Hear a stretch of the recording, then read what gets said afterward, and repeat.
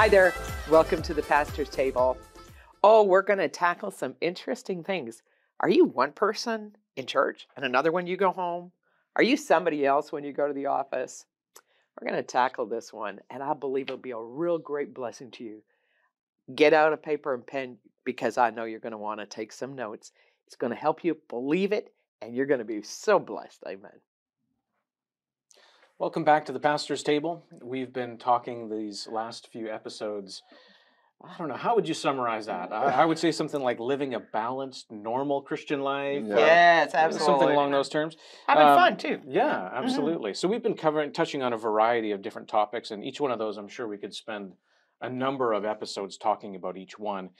We were in John 10 at one point, talking about how we hear the voice of the Good Shepherd, and we don't listen to voices of strangers. And we're talking about being led by Him. And as believers, we hear His voice, and we can expect to hear His voice. And so in part of the conversation, if we go down to verse 9 for a moment, so I want to open the conversation today with this. Jesus is still speaking here. In verse 9, it says, I am the door. Anyone who enters in through me will be saved. He will come in and he will go out and will find pasture. And the reason why I'm picking this verse in particular is because a lot of times in Christianity, we understand about Jesus being the door. Yeah. So you can't enter into salvation any other way. That's right. You can't enter into eternal life any other way. And so we think of that in terms of going to heaven when you die and all that kind of thing, right? And so Jesus is the only way. He's the door. You have to enter in through Him. You can't get in some other way. And so we kind of look at it like that. So then if you think about entering into salvation, right? The sheepfold, the place where the sheep are, and you enter in, and He's the only way in, then this next statement sometimes doesn't make a whole lot of sense to us, because it says He will come in and He will go out and find pasture, talking about the person who's saved, who enters in through Jesus. So why is this person going in and then going out? Are they in salvation and then they're out of salvation? And if we look at it only in those terms, then that statement doesn't really make a whole lot of sense anymore, right? Yeah. We think of it in terms of like, well, if He goes in and goes out, what does that mean? Well, that term, going in and going out, in the times when the Bible was being written, refers to your private and public life. It refers to how you live in amongst the people or out amongst the people, and how you live privately, your private and your public life. And so the go in and out among them, you'll see that phrase actually talking about Jesus and saying He went in and out among them and so on and so forth. It's talking about how He was living privately and publicly, in and out, in and among the people. So when it says He will come in and go out, it's not talking about jumping in and out of salvation for a believer. It's talking about how we live in God's kind of life, and how we do that privately, and how we do that publicly, and how we live. So the coming in and out and finding pasture refers to Jesus being the Good Shepherd in our private life and the Good Shepherd in our public life, in how we, and in leading us in His way of living, both privately and publicly. And so there's a balance there, the balanced Christian life, in living in His ways, both, publicly and privately. And I just found this really interesting because often in Christianity, we don't understand that. If we go back to what you're talking about with compartmentalization, right? Well, I've got this time in the morning, and this is my devotion time that I give to the Lord, and then I go to work, and I close the door on one and enter into another, right? Yeah. And leave God behind there at your house when you go out the door to work, or in different time slots that we give Him. And sometimes Christians have that in other ways. Well, when it comes to my salvation, where my soul goes when I die, well, then Jesus is Lord, and so on. I know I'm saved, but how I conduct business, well, you gotta be. I've heard this verse used incorrectly so many times. wise as a serpent and harmless as a dove, and that means that I can conduct my business in a crafty way as long as I'm not hurting anybody. Mm-hmm. And that's not what that verse means. Mm-hmm. But, and then so sometimes people have a different way of going about how they do their business. They don't include God in that. Right. Yeah. They're not looking for his ways in business. Mhm. They're thinking, well, that's church. This is business. Mm-hmm. Definitely. And making statements like, well, I'm not a charity. I'm here to make some money. Mm-hmm. And like that kind of thinking can often be more worldly than it is godly. Mm-hmm. And yet, Jesus should be the good shepherd in all of our ways, in all aspects of our private and public life. Mm-hmm. So he can lead us in his ways, with his voice, and we can experience his kind of life in all areas of our lives. And that is a balanced Christian life. Yes. And not just devoted in one area and totally heathen in another. Mm-hmm.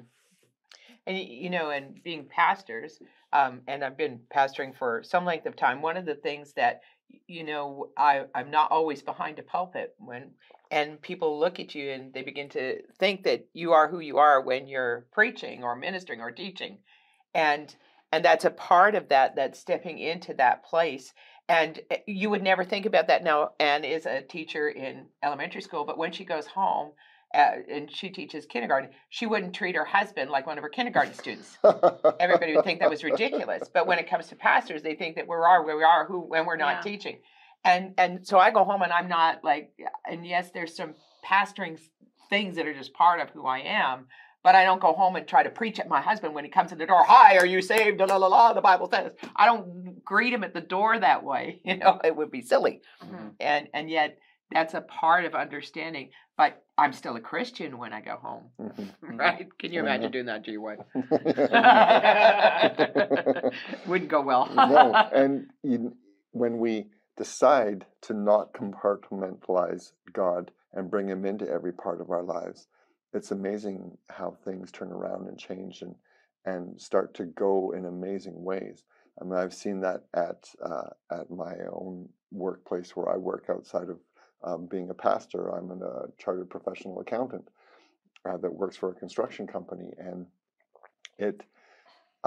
as I've brought God into every aspect of my life, I see the changes in my abilities to do my job and to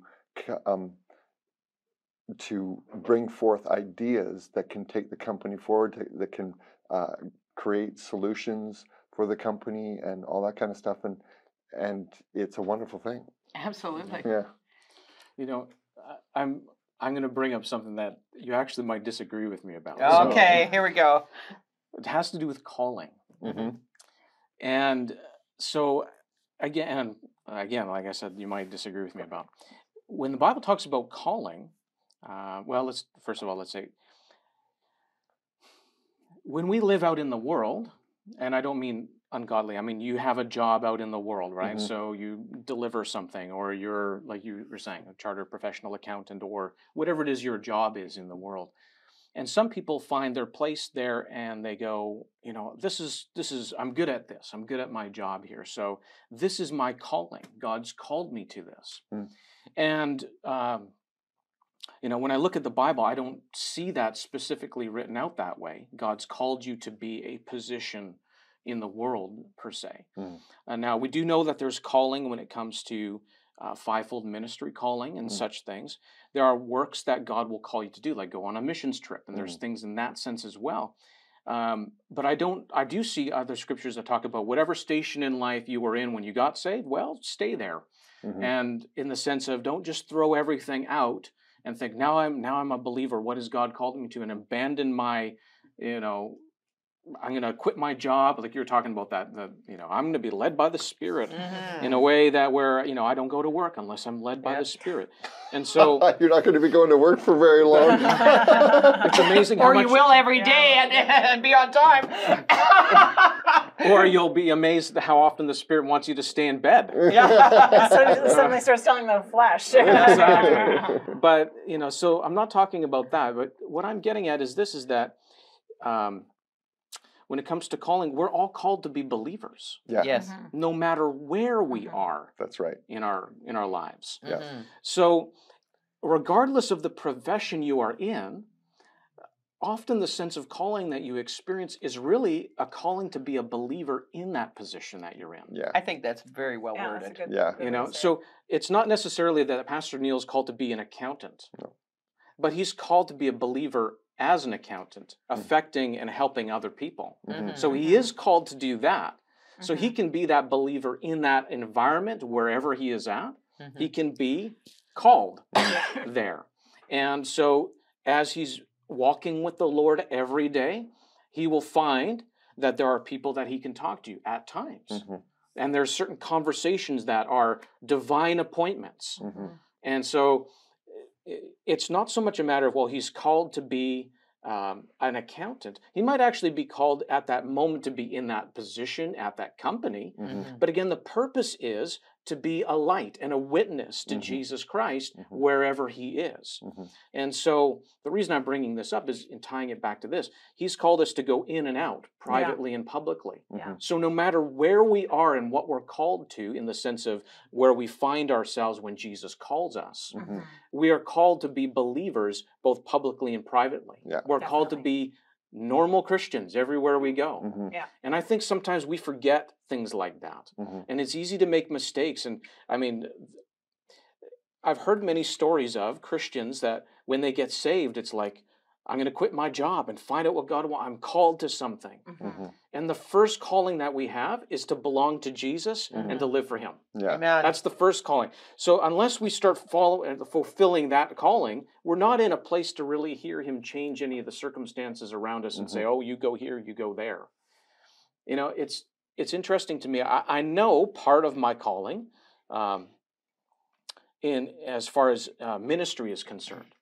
But there was a time in my life where I had lived in the world for a while, not following God, and then he brought me back and I was following him.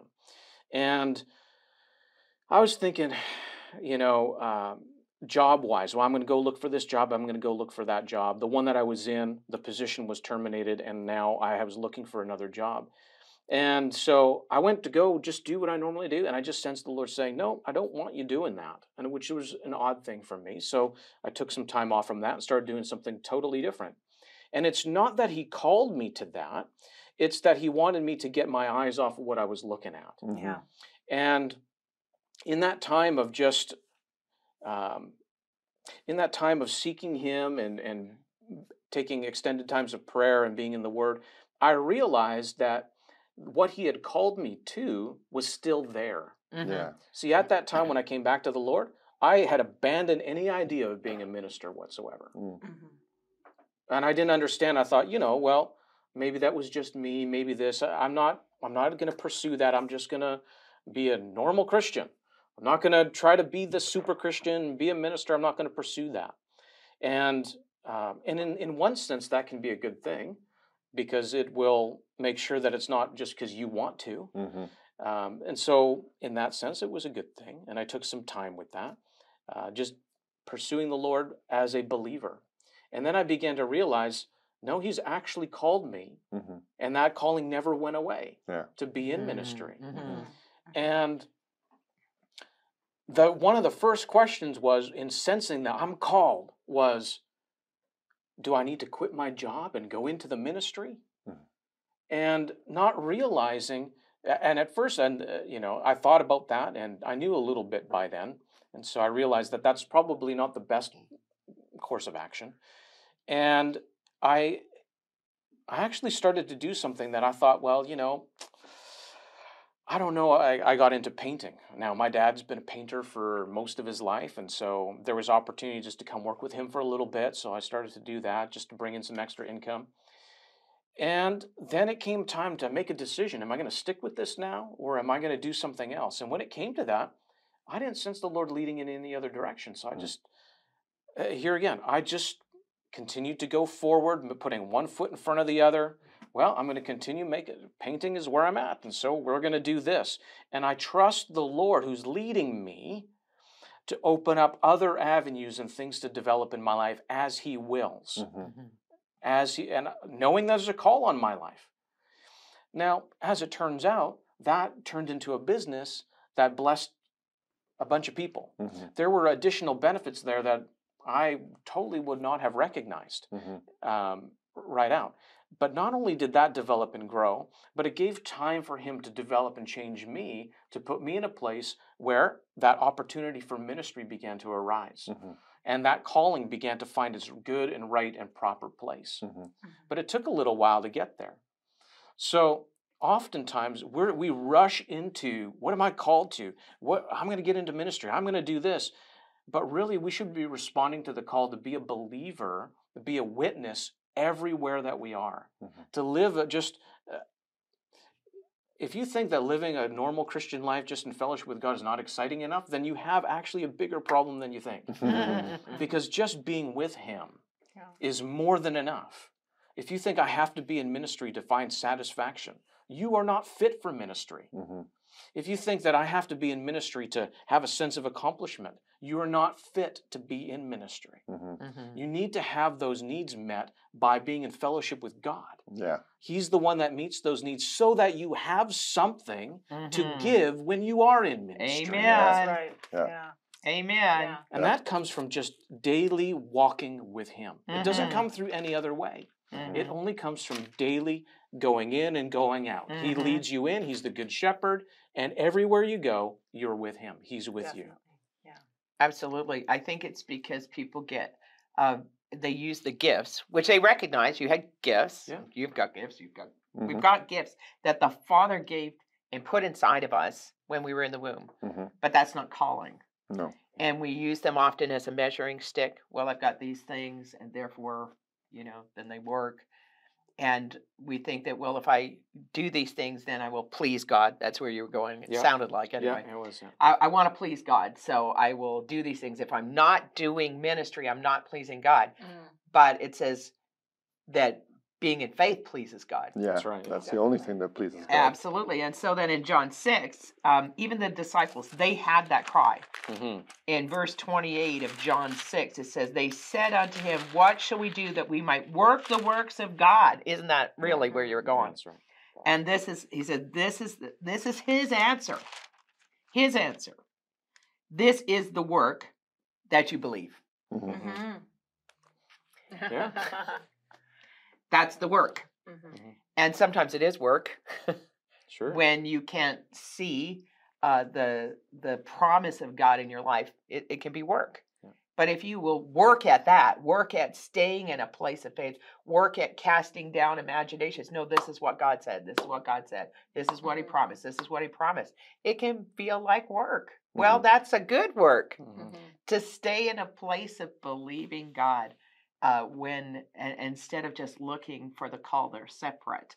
And understanding, but still understanding God did put things in you that will be a blessing to many in painting. I'm not. I tried it a few times.